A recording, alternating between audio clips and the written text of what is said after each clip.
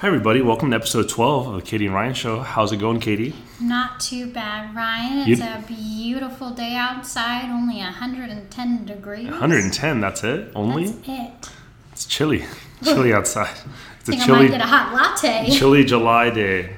Anywho, so episode 12 today we're going to be talking about finding the right agent, and that's a very hot button topic in the real estate industry. There's so many agents out there, so many different types, specializing on different things, and just niches totally. So it can get kind of confusing, and so we're hoping to give a little clarity to that. Right, and everyone's grandpa is an agent. Everyone's grandpa? Well, isn't it usually everyone's mom, but just trying to switch it up a little bit. How about niece, nephew, dog walker?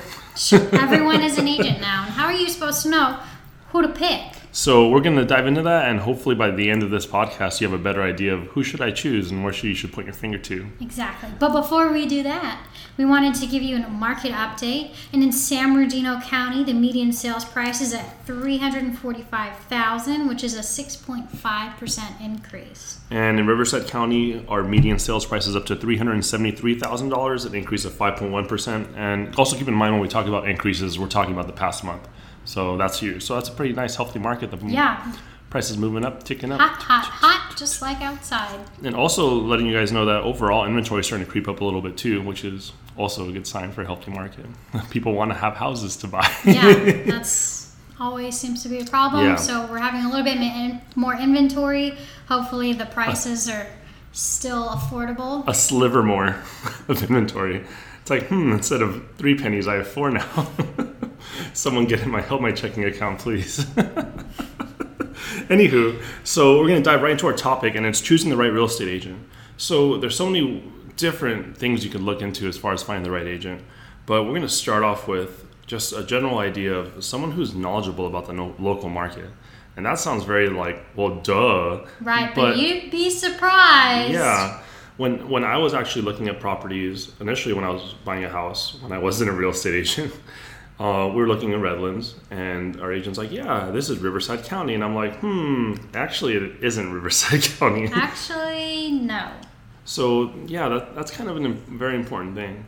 You want to make sure you find someone who works in the area, potentially even lives in the area, knows what the heck. Good spots. Oh, yeah, totally. And because, especially if they live in the area, they're going to know what the market's like. At least they should. Right, absolutely. You want someone who is geographically competent, can speak with confidence about the neighborhood and communities you're looking at, and you want someone who's really going to know the area, which sounds simple, but you'd be surprised at how many out-of-area agents there are showing homes in Redlands. Oh, yeah, totally. When we see signs and wait, they're from Los Angeles. This is a 760 number? They don't belong here.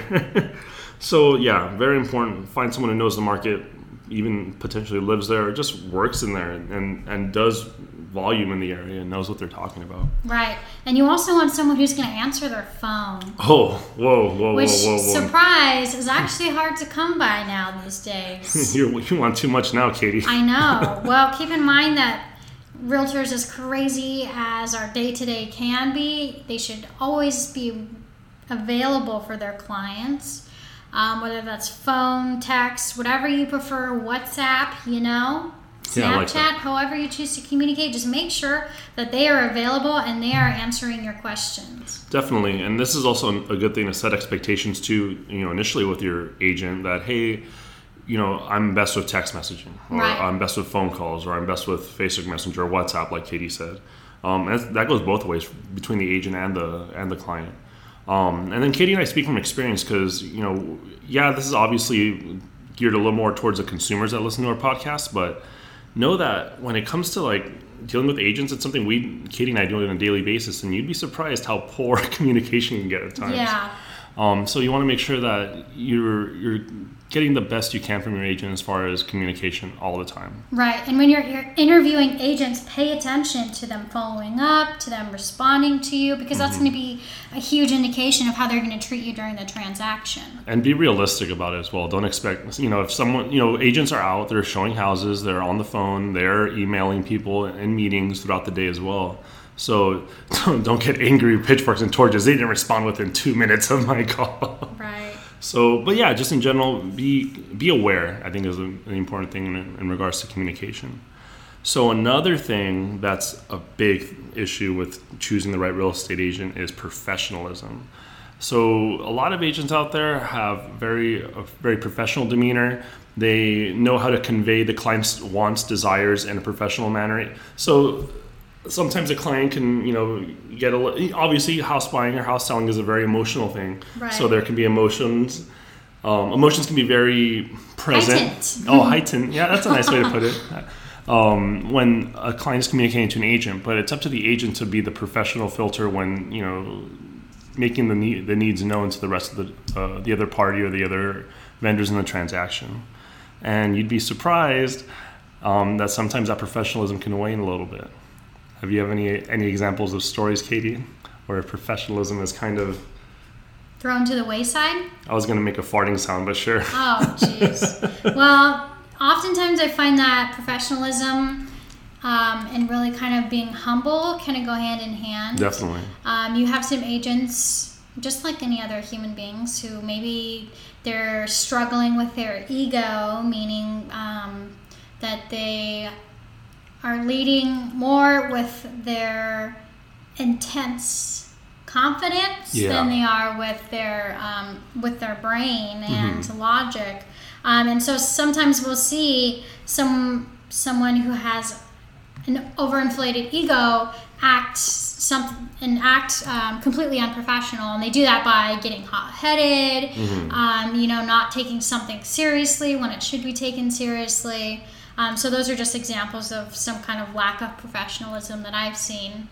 Definitely. And from the client's perspective, you want to make sure that if you see some type of unprofessional behavior from the get-go initially, it's not a good sign for the rest of the transaction, because the initial part of the transactions, when things are pretty, at least as calm as the waters are going to be, you're talking about services, setting expectations. It shouldn't really be a time where professionalism wanes a bit. Right. So keep that in mind. And also another thing too is there's a difference between being assertive and being aggressive. And I've had experiences when I've dealt with aggressive individuals on the other end, and it's not fun for anyone. So you just want to make sure that the agent you choose is going to just do you right. Right.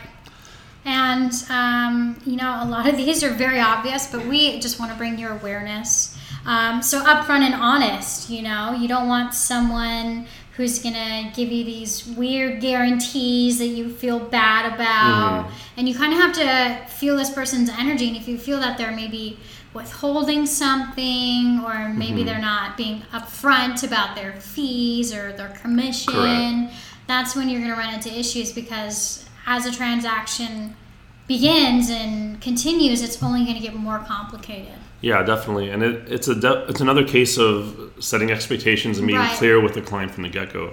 And so many times, there's topics agents don't want to brush on with their clients, whether, like you just said, Katie, commission is a huge one. Right. And guess what? It's going to get covered eventually, whether they like it or not. So it's better to deal with it up front.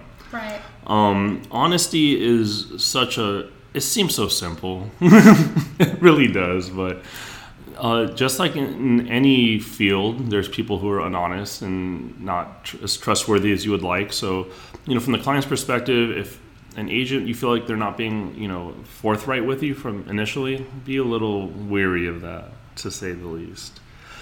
So another thing is you want to get an agent who's seasoned, who knows what they're doing, who's not fresh off the block.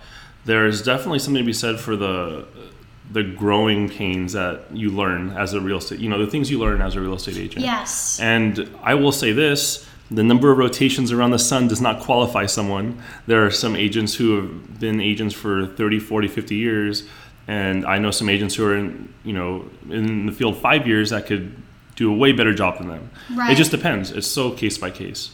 A lot of people like to kind of look at the younger realtors and discount them because, again, they haven't had as many rotations around the sun. But what you want to focus on is how many units have they sold.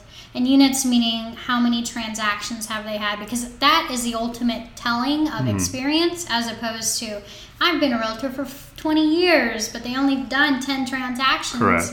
Part-time. Right, exactly. So Don't discount someone just because of their age. You want to really get into the nitty gritty. Ask them, how many units have you been involved with? How many transactions? Because that's the ultimate teacher. Definitely. And don't be afraid to ask. For example, if your house has solar, ask the agent, have you dealt with a transaction with solar before? Right. Or with a hero lien on the house?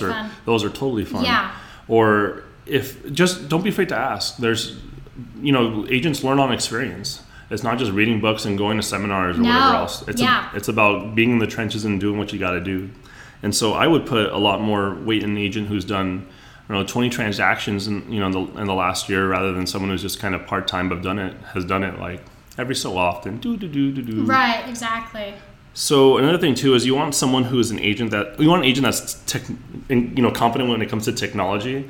Fax machines are pretty old school. So the fact that you're taking important, I'm emphasizing the T, important information, and putting it into this machine, hitting a phone number and saying, I hope it sends, is not really how you should conduct a business. Yeah, I mean, it seems simple again, but I've had agents ask me, "Oh, can you fax this to me?" And I'm just like, "Sure." What's a fax? I mean, I can. Sure, I could always fax something.